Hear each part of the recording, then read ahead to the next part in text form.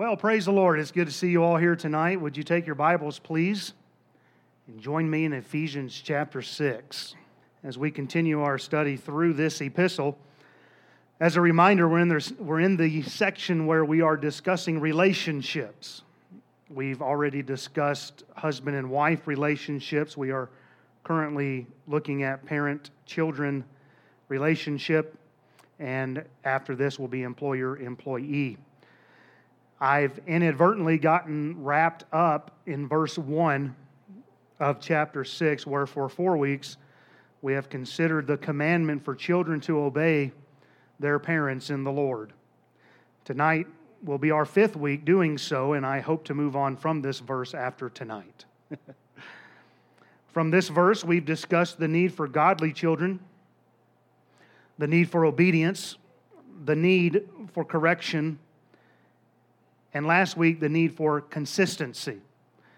And remember that much of last week was just my opinion. There's nothing that says you have to do things the way that I do things. You're not wrong if you disagree with me. You might be wondering, then why give us your opinion? That's a fair question. First, I want to be clear that I do not think I'm God's gift to parenting. I'm not. Thanks for laughing, Shug. But second, some don't really know anything except how they were raised, and that may not have been biblical. For example, some parents were abused when they were children, and they never knew it was possible to truly discipline your child in a godly fashion, calmly, without wailing on a child. And sometimes all people have ever known is yelling and screaming. And so that's how they end up approaching raising their kids. The cycle just continues. On the other hand, there were some parents who were raised in an environment where there was no structure and just about anything went. And being allowed to do pretty much whatever you wanted to do. And so some of them tend to parent much the same way, where children aren't really disciplined as needed. And then sometimes what you see is the pendulum completely swings in the other direction. Someone might be raised in an abusive home, and when they grow up and have children, they conclude, I'm never going to discipline my child, because they're still so scarred and bruised and hurt from their upbringing, and they're not going to let that happen in their home. And so there's a lot of emotional instability. Likewise, there are those, though less common, who were raised with no discipline, and because they ended up in a mess early in their adult life, they conclude the best way to deal with their children is to go over the top with discipline to ensure that their child never makes the same mistakes that they made, so that they don't get on the same sinful road that they were saved out of. That's probably the least common scenario overall today, but in our kinds of churches, it's actually fairly common.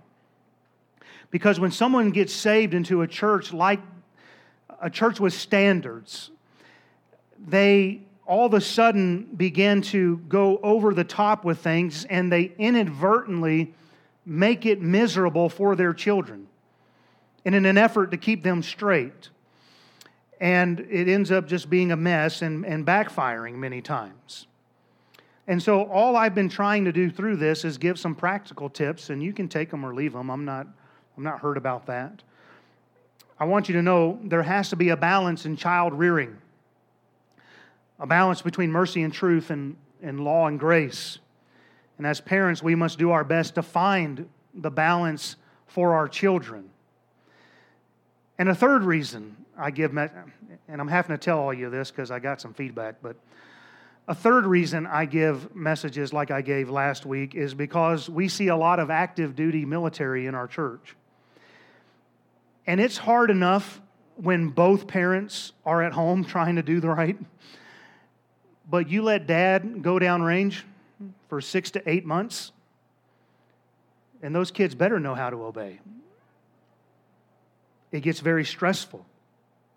There's got to be an understanding in a church like ours that this is an issue that we deal with. We have two mothers here tonight with their husbands deployed, and both have children. And so some of these things are necessary when we start seeing military come in and one of the spouses go deployed.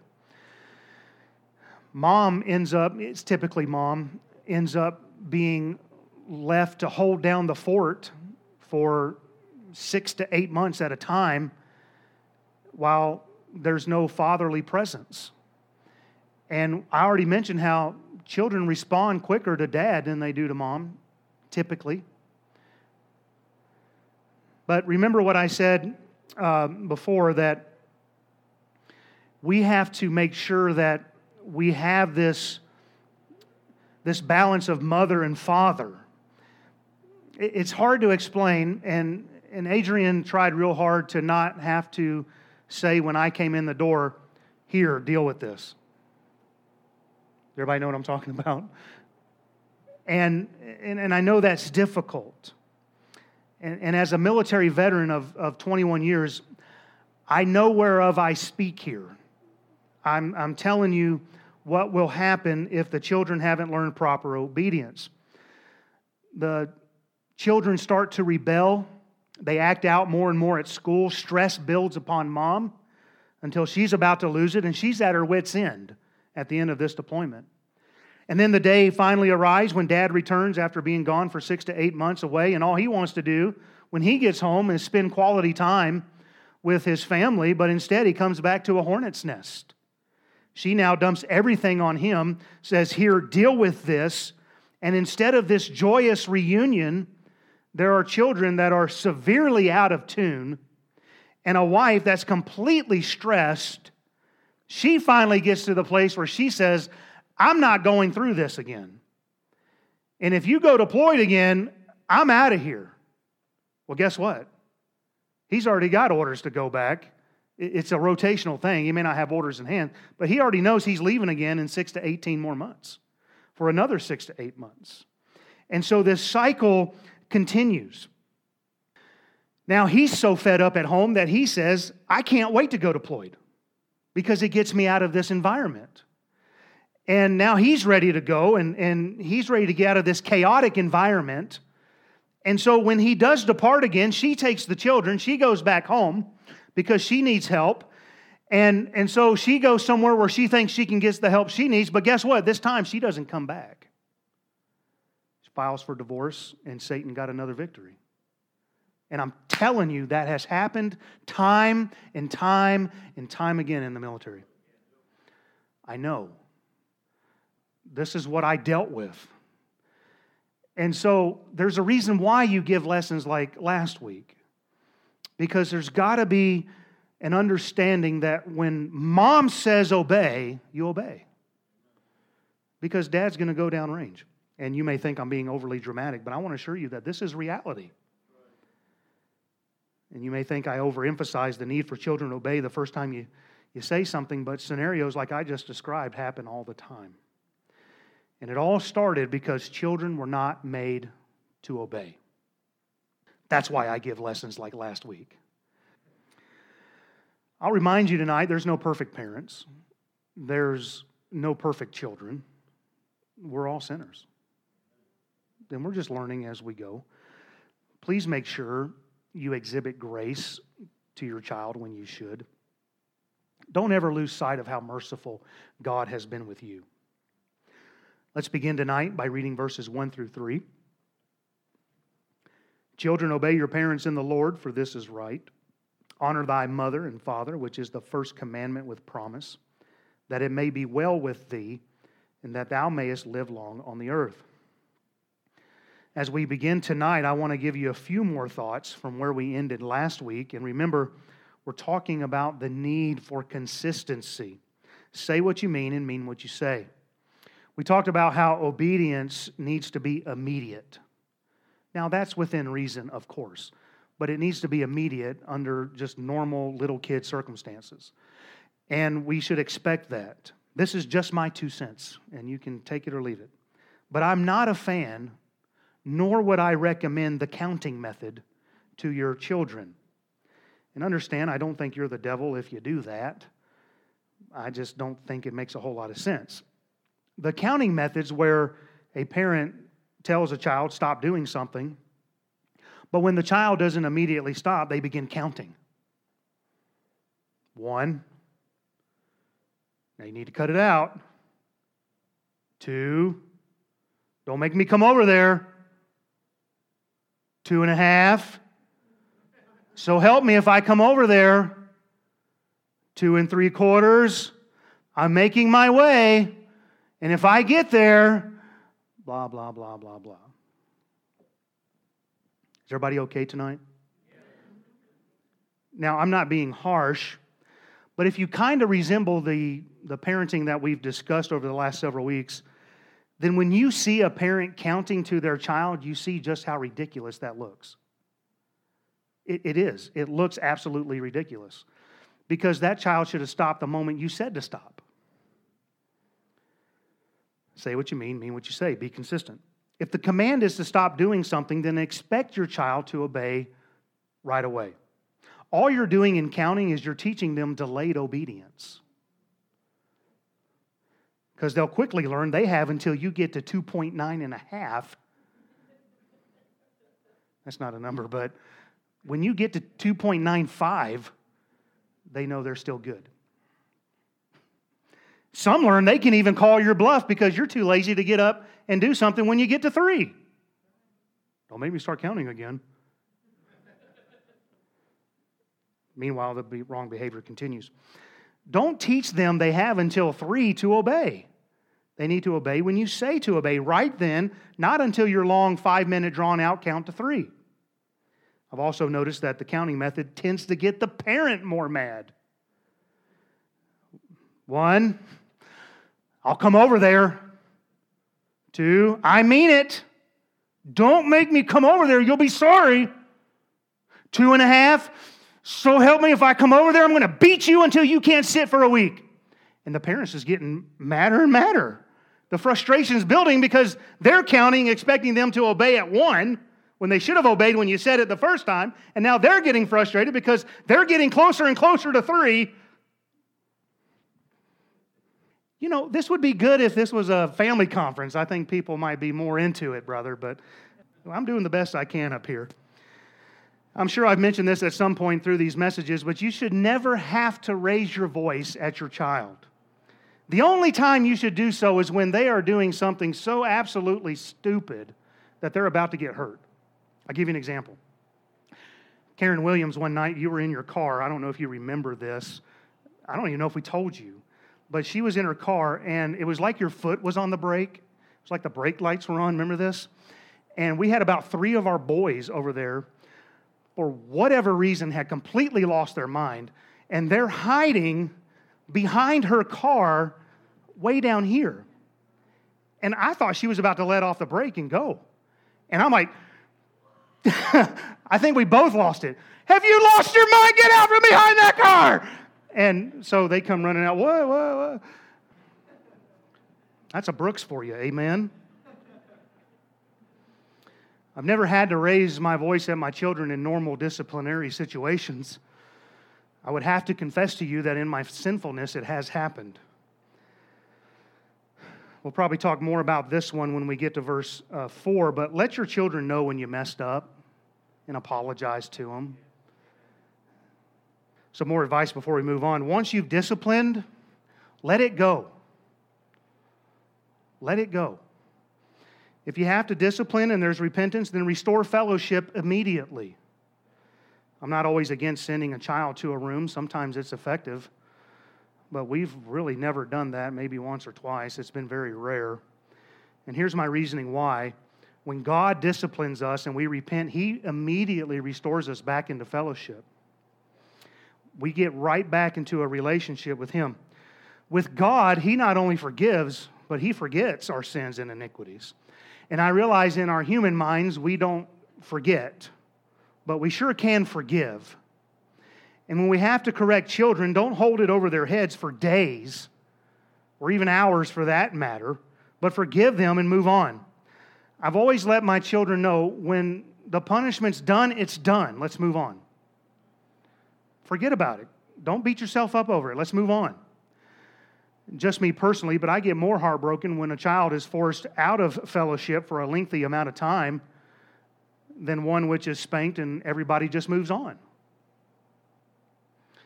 Without rehashing all the background, remember when Absalom returned home to Jerusalem, but David, his father, refused to see him for 2 years. 2 whole years had passed, and they had not seen each other face to face. And Absalom, he tried twice to get his father's attention by going to Joab and seeking an audience, and it failed both times. And so Absalom ended up burning Joab's barley fields just to get an audience with his father. And you know, sometimes a parent tries the separation routine to get their child's attention, but the child continues to act out because they're trying to get their parents' attention. Well, we keep telling this one, go to your room, go to your room, and they just keep getting worse and worse and worse. Yeah, because all you're doing is you're breaking fellowship. Just deal with it and move on. In my opinion, every time you discipline your child, you should take the time to explain to them why you are doing so. Why are you administering discipline? What is the biblical principle in it all? What should they learn? How should they correct their behavior in the future? And then hug it out. Let them know how much you love them. And then encourage them in the way of godliness. Children tend to respond really well to parents who encourage their kids. I've mentioned how my dad was a strict disciplinarian, and he sure was. I'm thankful for it. But here's why I'm thankful for it. My dad always encouraged me along the way. He always let me know how he believed in me. He always let me know I could be something in this life and someone for God. But parents, in their frustration, they tend to use words like never. You never listen. You're never going to amount to anything. You never get it right. And they use words like always. You always mess up. And that just beats a child down emotionally. And they want nothing more to do with it. Just be encouraging. And by the way, not every act of obedience needs a spanking. Not every act of obedience needs to be dealt with sternly. Aren't you glad tonight that God has been gracious with us? Amen. Try being gracious and merciful with your children sometimes. Now, at the time we have remaining tonight, let's consider obedience versus willing obedience. In reality, obedience is not that difficult to achieve. I remember going to the circus as a kid, back when it wasn't animal cruelty to have animals in the circus. I've seen lions, elephants, tigers, all obey somebody with a whip in their hand and a little bit of food. And I'm sure you've seen that too. I've seen men with grizzly bears on television wrestling with them. And then you hear the story later, they got mauled. And sorry, that's not funny. All these animals could easily kill a human being, right? But with a whip, anything is possible. You can beat just about any animal or any person into obedience to your every command. But we've also heard the stories when those animals do turn against their authority and they do kill them. Because even in the animal kingdom, you can only take so much. It happens within homes too. A parent can beat their child into submission, but there's a powder keg that's developing that's going to explode one day as a result. And that child's only going to put up with so much until they're pushed out and they're pushed beyond their limit until at last they've had enough. And it's going to manifest in many different ways. It could be a passive rebellion where they're just biding their time. They're saluting smartly in front of you. Behind the scenes, they're rebelling against you in their heart. And the first opportunity they have, they're out of there. It could be open rebellion where the parent-child relationship is so strained that they fight back. It can come in the form of slanders and lies and accusations. There are any number of ways that it can become manifested, but the end result is the same. There's a broken relationship because the child has been beaten into obedience, but there was never loving instruction along the way. There was never encouragement. It was just constant law with no grace. Now, the difference between obedience and willing obedience, it's a matter of the heart. And it's really a heart issue with both the parents and the children. And what I mean by willing obedience is we not only want our children to obey, but we want them to want to obey. We want them to obey because they understand we have their best interest in mind, and that we really do love them beyond measure, that we aren't trying to hurt them, but we're trying to help them in their life and in their walk with God. How did God get your heart? Well, He not only gave the law, but He gave grace. That's how God got our heart. He offered grace. He not only gave us truth, but He offered us mercy. And at the end of the law, we find Christ standing there with His arms open, ready to receive whosoever will. Imagine if a parent would exercise the law, but then welcome that repentant child back with open arms, with grace. Imagine if a parent broke their child's will, but then pointed them to God's will. We talked about breaking a child's will. That's great. But now what do you do with that child? You got to point them to God. A child tends to obey parents who are loving. When that child knows they are safe and secure in their standing with their parents, they have a comfort level of obeying. The issue of eternal security is questioned by some, and I'm not going to get into that doctrinally tonight, but how sad to think that there's a heavenly Father up there who's just waiting to disown us every time we mess up. What's the criteria? What sin do we cross that says, okay, you're no longer saved? Because the Bible says if you offend in one area, you've offended in all. I've mentioned through our Sunday morning series how the gods of this world are those who are served to appease them to avoid their wrath. But those Christians who believe that God will cast you out of the family and into hell if you don't appease Him are just as guilty as that kind of thinking. And I said that to say this. I know that I am safe and secure in my standing with God. And it makes me want to serve Him more willingly. You understand what I'm saying? It doesn't make me want to serve Him less. It makes me want to serve Him more. It makes me want to be willingly obedient. I think the other way leads to servitude out of fear, because there's a big trainer up in the sky with a whip. And if you don't do it, I'm gonna kick you out. And so we end up just serving out of fear. We end up with people who obey, and they're morally pure, which is great, but it's all out of fear of losing salvation, and they're not truly experiencing living in the love of their Father. Romans 8:15 says, "For ye have not received the spirit of bondage again to fear, but ye have received the spirit of adoption, whereby we cry, Abba, Father." Aren't you glad the Lord took our wrath upon Himself? He took our place. And if He did that, then we ought to know that He loves us beyond measure. And once we come to Him, He will not cast us out, but He is merciful and gracious. He's a Father who cares for His children. And if you hope to win your child's heart, then you have to study how God treats you as His child and apply those principles to your child rearing. Yes, we have to be firm about our word. God is about His word. It never changes. Amen? It's forever settled. You can't change the word. But we can also be gracious in how we instruct, because God is gracious in how He instructs us. I serve my Heavenly Father not out of fear, but because He loves me. I've learned that it's a blessing to obey God. Amen.